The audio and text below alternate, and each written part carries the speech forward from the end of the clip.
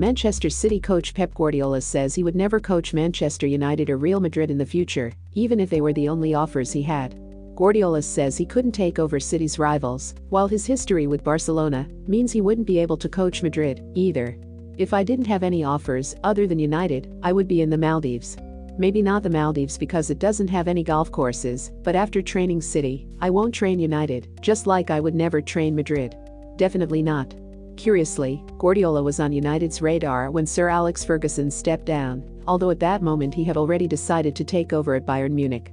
The former Barcelona player and coach has since taken over City, where he has twice won the Premier League, but remains in search of European success. On United's current plight, Guardiola added, "I have incredible respect for this club. In every club's history, there are periods when you struggle a bit.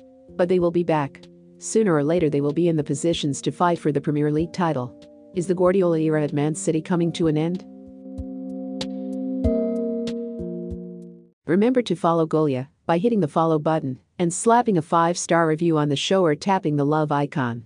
Let's get to 1 million followers and tune in daily for new episodes.